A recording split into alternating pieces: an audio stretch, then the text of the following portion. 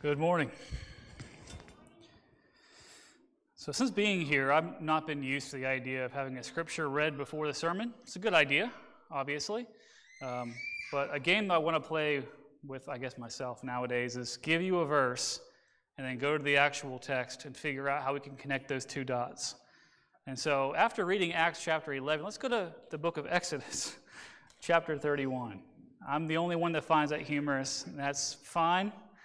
But I mean, my sense of humor is twisted anyway, so might as well just let you know what I think that's hilarious. So from Acts 11 to Exodus 31. This morning, the overall theme I want to try to emphasize is the idea of stewardship. And biblically, we use that word quite often, but just practically in daily life, I had no idea what that word meant when I first heard it. I said, steward, like steward? Like, no, not a proper name. A steward is someone who's in charge of something else that belongs to that person. And so we as Christians are stewards of many things on behalf of God. And that is a huge responsibility. I don't know if you've ever had the situation where you had a parent when you were a child give you something that you were to hold on to or watch for a little while. If the person came back and you were not on top of where that item was, there were consequences. I remember one time my father said, I'm going to leave my wallet, my checkbook right here in the truck with you. When I come back, it shouldn't be moved. First thing he did was get out of the truck. First thing I had to do was figure out why I couldn't open that wallet. And I found out pretty quick. He was watching me through the glass to see what I would do. And so in that little illustration, we get the idea that someone who has great authority gives us something in our charge to watch or to protect or to utilize or use for that person's benefit. And when it comes to the idea of God giving us certain things that we are to watch or to protect or to use, we can talk about financial wealth. We are people that live in this world in which finances are a part of our economy, a part of our social life. I'm sure many of you are going to eat sometime after I'm done talking up here. So when it comes to that, usually you pay for it. If you don't pay for it, you pay for the ingredients and you cook it yourself, right? And so the idea of using money is not one of those things that we're not unfamiliar with, but the money that we get from the jobs that we have is a blessing ultimately from God. All things go back to Him, ultimately. All those good and perfect things come down from above, from the Father of lights, right? And so when it comes to our finances, that's one area that's pretty obvious to kind of see what your budget is and therefore how we are using the funds that God gives us. But there's also other things in our life that God gives us that we maybe don't recognize really come from Him. And so what I want to do is talk about a guy that I've never preached about before because his name is really hard to pronounce. There's a couple of those guys in Scripture. Let's go to Exodus chapter 31.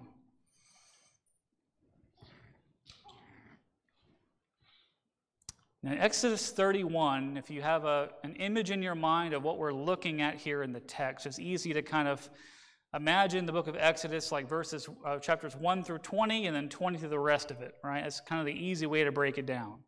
And so if you get past chapter 20, you've now gone past kind of the Exodus story, the formation of Moses becoming the kind of man that God needed him to be Moses for those people.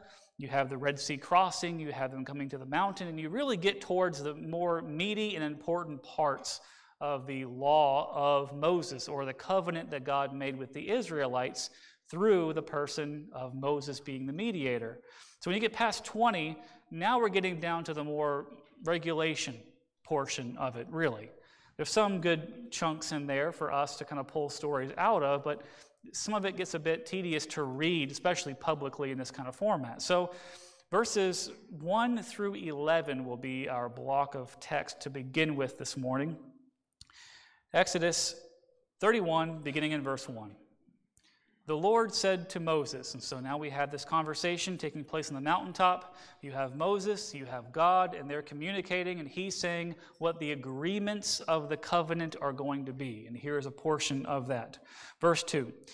See, I have called by name Bezalel, the son of Uri, the son of Hur, of the tribe of Judah. And I have filled him with the Spirit of God, with ability and intelligence, with knowledge and all craftsmanship, to devise artistic designs, to work in gold, silver, and bronze, and cutting stones for setting, and in carving wood, to work in every craft. And behold, I have appointed with him Oliab, the son of Azimach, there we go, that's that name, of the tribe of Dan, and I have given to all able men ability, that they may make all that I have commanded you. Let's just pause right there. It's an interesting little text because we're told what the specifications are exactly for the Ark of the Covenant and for all the other instruments of worship that were present within the tabernacle, including the tabernacle or the tent of meeting itself. And so back in the day, in the Israelite times, if you were to approach God or the place of God, we're not talking about going to him through prayer. We're not mentioning going before any kind of real minister or prophet. We're talking about going before the tabernacle. So the word tabernacle simply means tent. It's a fancy word for it. And so they were to craft a very special, ornate, and costly tent for the place of God. You have the outer poles in which you would have the tent itself. You would proceed within to the holy place where you'd have all these instruments, and each one of those pieces of furniture or instruments would be a reflection, a very particular portion of God's revelation to the Israelites. The showbread, and you have the incense, and you have the lampstands, all these different items that would represent something very specific and was very precious to God. And then once a year, you would have the high priest and him alone go beyond a curtain within that tent with a sacrifice of a bull and bring that blood into the holiest of holy places within that tabernacle. And in there would be the ark, which is a very fancy word for a gold box. You would move that gold box with poles that were crafted to move that gold box. Within the box itself, you would have later on the 10 Commandments, one jar or pot of manna that they ate in the wilderness. And you would have Aaron's rod that was budded to show that Aaron was the first high priest. Now, on top of the ark or the box, you'd have a seat. This was called the mercy seat. And this is a place where, in a figurative sense and more of a literal sense in a spiritual way, if that makes any sense, you'd have the mercy seat, the resting place of God's mercy on top of that ark. And that would be a sign and a tribute and a way to approach God, literally, within that tabernacle. But to make that tabernacle, it couldn't just be anyone who was good working with wood and with stones and with gold. Specifically, in verse 2 again, Bezalel was the individual that was blessed by God with the ability to craft this tabernacle. So specifically him, not just anyone, but him. If you read back into the text once again, there's something kind of interesting here that I've missed a lot when reading this text. In verse 3 of Exodus 31, I have filled him with the Spirit of God. He is someone that we might call inspired. He has the Holy Spirit within him, and we would assume guiding him through this process. But if you keep reading, with ability, so I've filled him with the Spirit, I filled him with ability and intelligence, with all knowledge and all craftsmanship, to devise artistic designs, to work in gold, silver, bronze, and cutting stones for setting, and carving wood, and to work in every craft. And so when you read all that as one big block, it seems to imply that before he was filled with the Spirit of God, he was not as skilled in those areas. But I wonder if that's the case. I'd love to have a verse that proves it beyond any shadow of any doubt in my mind, but I wonder if he was just a naturally crafty person anyway. But to build the specific specifications of the tabernacle of God gave him an extra bit of ability. But whatever the case, this was the individual designed to be the designer and builder of the tabernacle of God and all the accompanying furniture pieces that went along with it. So stepping back to our original premise here, You are Bezalel, the individual here blessed with this ability, with this gift, with this knowledge, you are a steward of those gifts, of those abilities, of what you can produce with your hands to allow the Israelites to approach you before the tabernacle of God, before the very mercy seat of God, and you are responsible to use that skill to help the people. So if you are the individual called out here by God through Moses, you know that your name is up there. You know that you are responsible because God has given you those things to build the tabernacle. You know what your requirements are. Does that make sense to you? Now, using that, let's keep reading here in the text. He's got some help, verses 6 and following. Let's jump back to verse 7. The things that he's going to build: the tent of meeting, the ark of the testimony, and the mercy seat that is on it, and all the furnishings of the tent, the table and its utensils, the pure lampstand with all its utensils, and the altar of incense, and the altar of burnt offering with all its utensils, and the basin and its stand, and the finely worked garments, the holy garments for Aaron the priest, and the garments of his sons for their service as priest, and the anointing oil and the fragrant incense for the holy place. According to all that I have commanded you, they shall do. So they are now responsible to build the things that God was going to be using as images for how he reveals himself to the Israelites, and later as an image for us in a spiritual way. And so we see pretty clearly, and hopefully concisely, that this individual was blessed by God with certain abilities. And he knew that he was supposed to use those abilities for the betterment of the covenant between the Israelites and God. Make sense? Well, that's all well and good. But if you read a little bit further, let's go to Exodus chapter 32. Again, the stage is set. Moses has left the people. He's gone to commune with God on top of the mountain. God is displaying to him what the covenant with the people will be. The people, meanwhile, are left on their own at the foot of the mountain, and they're getting a little bored. In Exodus chapter 32, beginning in verse 1, right after God said, I've got a guy, I've given him the ability to make all these things, to make our relationship work. Chapter 32, verse 1, when the people saw that Moses delayed to come down from the mountain, the people gathered together themselves to Aaron and said to him, Up, make us gods who will stand before us. And as for this Moses, the man who brought us up out of the land of Egypt, we don't know what has become of him. What? Here are the people, again, in slavery in Egypt. Moses comes and said, the great I Am has sent me to you, and to show Pharaoh certain signs, and you're going to be set free from this captivity. Long story short, it works.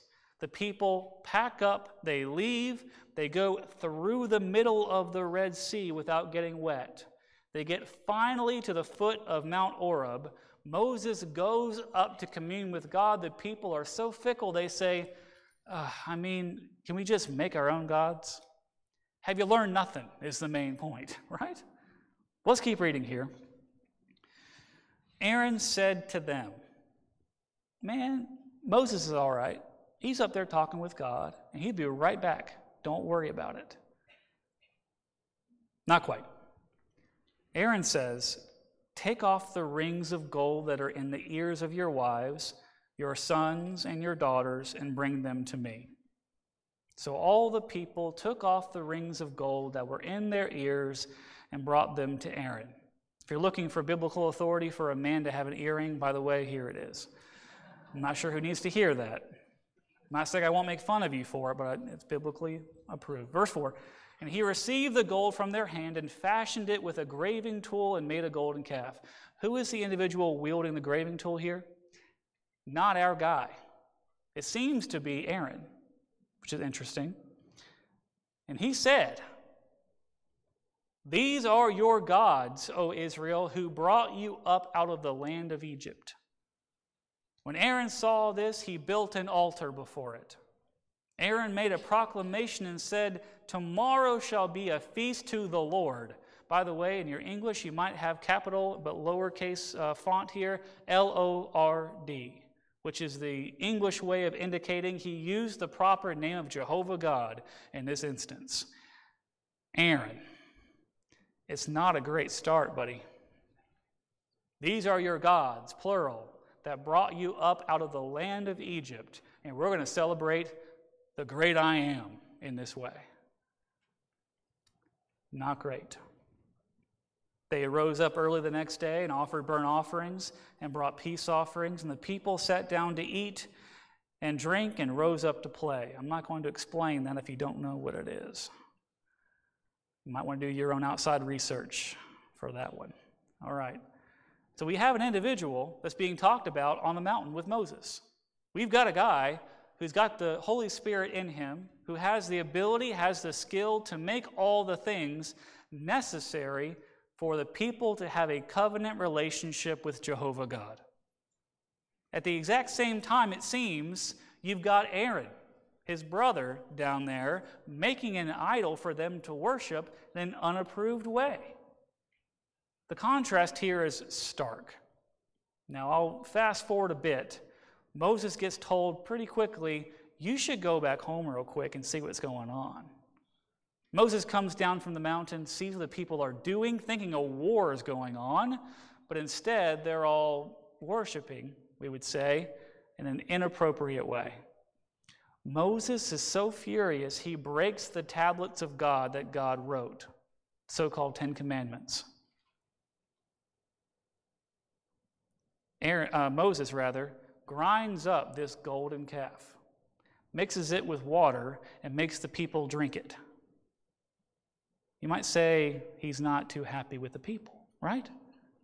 So again, staying back from the text, we have this relationship with God described here where he is reaching down from heaven, trying to be their God, and he wants them to be his people, but they're rebellious, and they're hard-headed, and they're stiff-necked, and they're not picking up the message.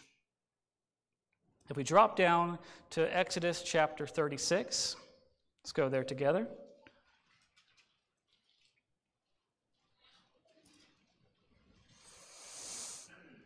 In verse 1, things seem to be looking up. Bezalel and Oholiab and every craftsman in whom the Lord had put skill and intelligence to know how to do any work in the construction of the sanctuary shall work in accordance with all the Lord has commanded. So now we've moved on past the golden calf. The covenant still stands, and these two individuals are now being looked at as the leaders of construction. Verse 2, and Moses called Bezalel and Oholiab, and every craftsman in whose mind the Lord had put skill, everyone whose heart stirred him to come to do the work. Seems a little bit different, though, doesn't it? Seems like we have the two guys in which the Lord has blessed them with an ability or a skill to build these things. We've also got folks stepping up to help, whose heart was stirred to do the work. Seems like volunteers to me. Now, being one day away from Camp Canaan, I have a special place in my heart for people whose heart are stirred to help do the work. You know who you are. If you don't, I'll see you tomorrow. Moving on to verse 3. And they received from Moses all the contribution that the people of Israel had brought for doing the work of the sanctuary. They still kept bringing him free will offerings every morning, so that all the craftsmen who were doing every sort of task on the sanctuary came, each from the task that he was doing, and said to Moses, the people bring much more than enough for doing the work that the Lord has commanded us to do. What a great problem to have. I've yet to turn away a volunteer for helping with camp, by the way. But when it comes to the Israelites beginning their covenant with God, and they brought those things from their neighbors that they borrowed from Egypt, when they got to the mountain, they made the covenant relationship, and God says, here's what we need resource-wise to be able to make all this stuff. And by the way, there's a lot of gold talked about there in that text. We need you to contribute because we're in the middle of nowhere. There's no mines around us. So we need you, out of your own free will, to offer up these precious things to make these furniture pieces by which God will be with us in our camp and in our land. We need you to step up and offer what you want to offer to be able to contribute to this effort. And by the way, that's God's most favorite way of getting people to contribute when it comes to monetary things towards his kingdom and for his cause. He doesn't want you to be begrudgingly giving. He doesn't want you to feel like you're under necessity. He wants you to be willing to freely offer these things to the guy who gave it to you in the first place. Right? So the people are turning up every single day and offering these things to the cause, and it's so overwhelming, all the workers stop their work and they go to Moses and says, we've got more than enough to meet the requirements of what God wants from us. So what does Moses do? Verse 6, Moses gave command, and word was proclaimed throughout the camp, let no man or woman do anything more for the contribution for the sanctuary. And so the people were restrained from bringing it. Now in the English there, it looks a bit harsh. They weren't literally restraining them from stopping to run to the altar, right? But the idea was, stop it. We've got enough. We're overflowing with material. You've done more than God had required. Again, a wonderful problem to have. Again, yet have I to say to anyone, you know what? Don't even bother talking about camp. We are so covered, we're good to go. Instead, I say, we'll make it work. Right? So again, a great problem to have. That's in contrast to them being so freely willing to offer up their earrings to make a golden calf just 6 chapters ago, or 4 chapters ago. And now that they've got their mindset correct about who Jehovah God is, they couldn't stop themselves from giving to what God needed to make that dynamic, that relationship, that covenant work. Again, that's the kind of people we're talking about here in the text. They're still the people who are hard-headed and stubborn and full of complaints and murmurings and trying to get Moses kicked off the team, but they were still eager to give towards what God needed to make that dynamic work. If you keep reading all of Exodus 36, 37, and 38, you have the details, which I'm not going to belabor you with this morning, of how all those things were constructed, how long they were, how they were fashioned, what they looked like. Good details to have because it shows it's an actual thing, not just a fairy tale, right? But again, every time you read it, you're talking about, and he made, and he crafted, and he made. And the he there is the guy that God chose to have all the abilities and skill to craft those items. I've never picked that up before. I just read it and assumed that he was Moses. He just commanded it, and therefore it was done. No, it's the guy God chose to be the one to have the abilities that God blessed him with, and he was responsible for that work. In other words, he was a wonderful steward of the talents and the blessings from God. He did what God required of him. You with me? All right. Interestingly, we go to the New Testament. We're creeping our way towards Acts. Again, I mentioned how God has always preferred the idea of a free will offering. Let's go to Acts chapter 2. Anyone want to guess what verse? No one's brave enough? Not even Lisa? Okay, verse 42.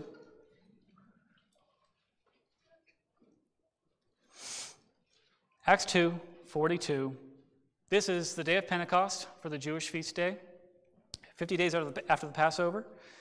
Folks coming in from all over the place to come to Jerusalem for Pentecost. It's a great time for the gospel to be preached. Guess what? It was. The people that heard it, they responded pretty well overall, and they became Christians. So now you've got this new infantile group of Christians in Jerusalem And no one's really from there. They're all just visiting from out of town. And here they are, converted, and they want to stay. One small problem. They don't have jobs there in Jerusalem. They don't have property there in Jerusalem. They're expecting one another to help one another here in this situation. Guess what happens? Verse 42, they devoted themselves to the apostles' teaching and the fellowship, to the breaking of bread and to prayers. So to break that down, whatever the apostles taught, they were attentive. They wanted to learn more about this good news. The fellowship, the camaraderie, the idea of being all one in Christ, all related through the Savior, to the idea of breaking of bread, not just meals, but also, more importantly, probably the Lord's Supper and its importance to remember the body and the blood that was sacrificed, and the prayers, how to communicate with God through the mediator of Jesus and the help of the Holy Spirit. And then verse 43, and awe came upon every soul, and many wonders and signs were being done through the apostles. The confirmation of their faith and their belief was God was working in a miraculous way to prove that what was being said was accurate. Verse 44, and all who believed were together and had all things in common. Another way to say that is they shared all that they had. Verse 45, they were selling their possessions and belongings and distributing the proceeds to all as any had need.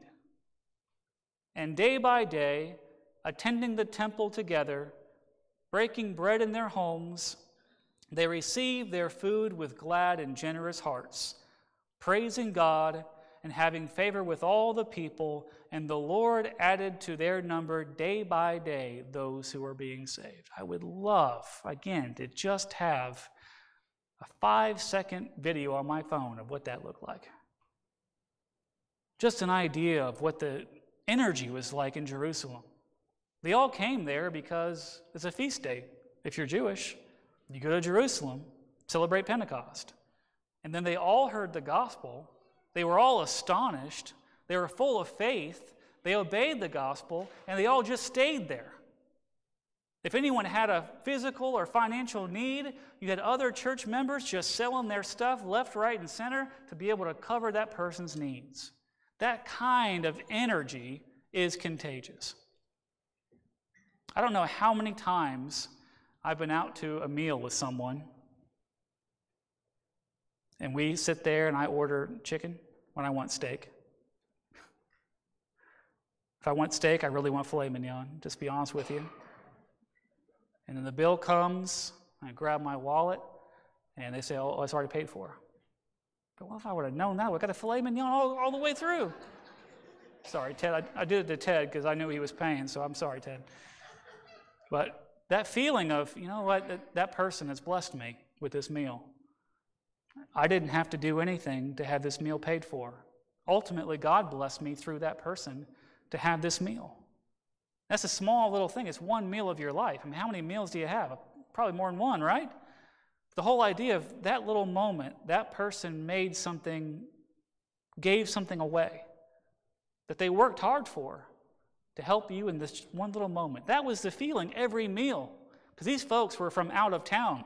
They didn't have the budget to go and have a meal for 2 or 3 years.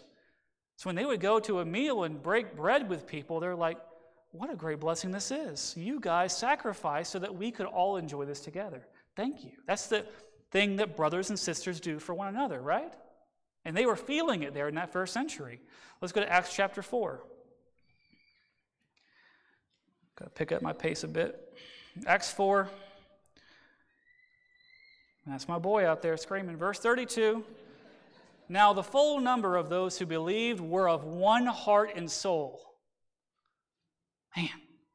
And no one said that any of the things that belonged to him was his own, but they had everything in common.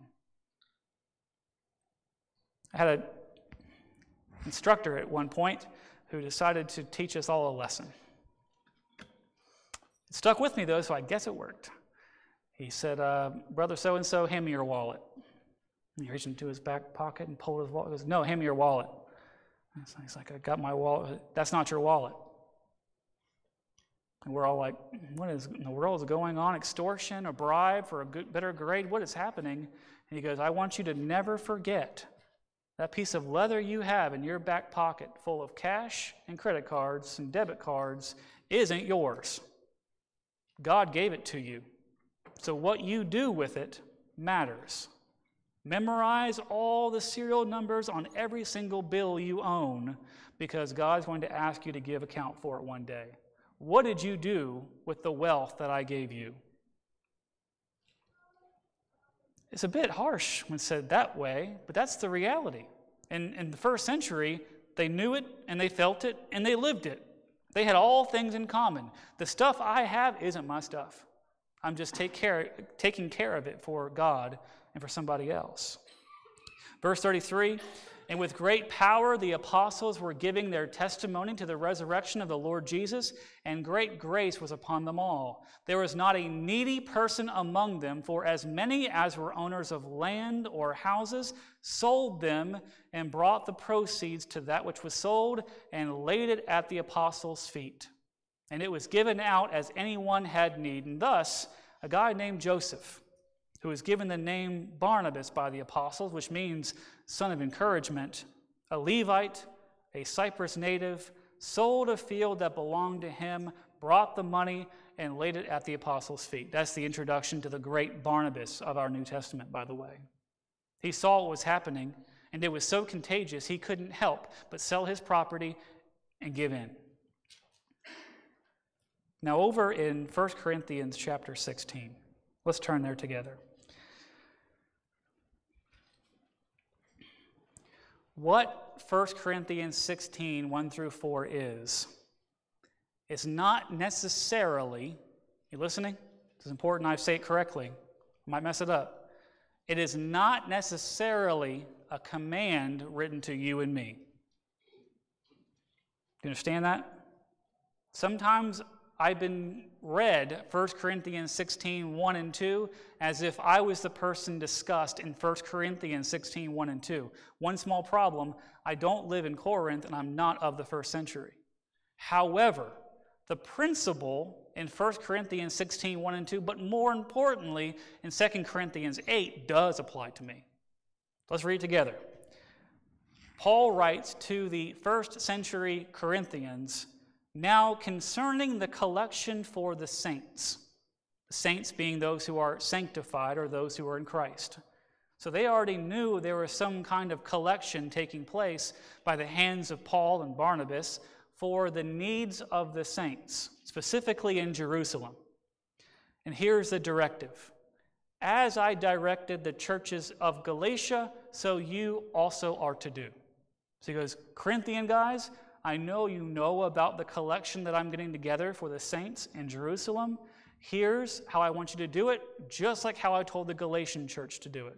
Verse 2, on the first day of every week, now we can put in huge parenthetical marks here, when you guys are already assembling for worship, each of you is to put something aside and store it up, as he may prosper. And that's the key, I think, for me in this case. Have you prospered financially this week? If you haven't, you may not have much to contribute financially. If you have prospered this week, Paul says the thing to do is to lay it aside, store it up. Why? So that there will be no collecting when I come. Paul says, when I come through Corinth, I'm not going to have the ability to go from house to house to house to house to be able to collect the funds that you guys want to contribute towards the saints who are suffering in Jerusalem. So when I stop by, have a check ready, in other words. Have it all laid up in one area that I can just grab it and send it to the folks who are in need. And let's go to Acts chapter 11, just for sake of tying it all together. After this, I have one more verse. Acts 11, verse 27. What was the need that Paul was trying to fill? Well, contextually from Acts chapter 11, beginning in verse 27, now in those days prophets came down from Jerusalem to Antioch. Technically, Antioch in this case is going north, but you're coming down from the mountain of Jerusalem, right? So verse 28, and one of them named Agabus stood up and foretold by the Spirit that there would be a great famine all over the world. And Luke says this took place in the days of Claudius. So the disciples determined, each one according to his ability. You might even say the word according to his prosperity, to send relief to the brothers living in Judea. And then here's the kicker, verse 30, and they did so, sending it to the elders by the hands of Barnabas and Saul. Saul meaning Paul. So when Paul said to the Corinthian congregation in 1 Corinthians 16, 1 and 2, listen, you guys know about the collection that I'm taking up for all the Christians in Judea. When I come through, make sure you have it ready every first day of the week, assemble it, and I will pick it up and send it to the elders that they can take care of that need. That's the New Testament authorized and approved way to fund something. I love car washes. I love fundraisers. I love chocolate bars. But when it comes to the kingdom and how we fund the work that we do in His name, the money in our wallet, the account in our bank account, that's not ours. God gave it to us. He wants us to be blessed. He wants us to use those things that He's given us to glorify His name. But when it comes to the identity, we're just stewards of those things. Let's go to 2 Corinthians chapter 8. Have you ever thought about why in the world taking up money on the first day of the week is an act of worship? I had a really hard time with that. Because I was told, act of worship, you get 5 of those. Plan of salvation, you get 5 plus 1, right? So why is giving money an act of worship? I really didn't think it was. I said, you know what? I think that's just made up. And then someone said, have you ever read 2 Corinthians? I go, nope. And they go, well, go to chapter 8 and chapter 9. In chapter 8, verse 1, Paul, writing to the Corinthian congregation that had a collection every first day of the week for Paul to take up, he says, I want you to know, brothers, about the grace of God that's been given among the churches of Macedonia, the northern part of Greece. Because in a severe test of affliction, their abundance of joy and their extreme poverty have overflowed in a wealth of generosity on their part. What Paul's doing here is a political move, if I've ever seen one. He's saying, look, I want you to know that you know how hard it's been in Macedonia for our brethren, how poor they are, how afflicted they are with temptation, with trials, and with persecution. Even through all of that, they've been able to contribute financially. It's been a great blessing from God. Verse 3, because they gave according to their means, as I can testify, and beyond their means of their own accord, begging us earnestly for the favor of taking part in the relief of the saints. Paul's kind of slyly hitting the fact, hey, you guys in Corinth, you don't have it as bad as those in Macedonia. And even though they've got it pretty bad, they loved to be a part of helping the Christians who had a need. The same kind of communal spirit that was present in Jerusalem was still, in a way, present, even spread out through the ancient Roman Empire. You get people in Macedonia who are not even Jews, they're Gentiles, but now they're Christians.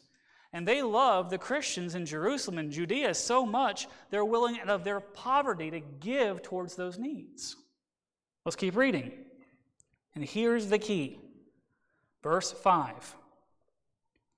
And this, not as we expected, but they gave themselves first to the Lord, and then by the will of God to us. Folks, if God wanted just money from you, He would have given you a commandment. What's the percentage? How much do you make a week? I want 1/10 of that. I want 1/5 of that. I want half of that. This is not tax that we're paying every first day of the week. This is not the IRS. Thank God for that. God says, I made everything by speaking it into existence. If you think I have a need to command you of how much to give, that's not what we're doing here. He told his people at the foot of Mount Sinai, there is a need to build these things. The people stepped up after making mistake after mistake after mistake, and there was so much given towards God's need that showed their heart they had to restrain them from coming and giving anymore. First century church, there was a financial need. They saw the people that were there, they couldn't afford to eat. So what did they do? They were happy to share with what they had to those that were in need. Paul and Barnabas are out there. There's a great famine going on. The brethren in Judea are starving to death, and they're going around saying, you know what we can do? I know you can't do a whole lot here by yourselves, but what you can do is give yourselves to the Lord, recognize that you are a servant of the Most High God, and then give back what you can.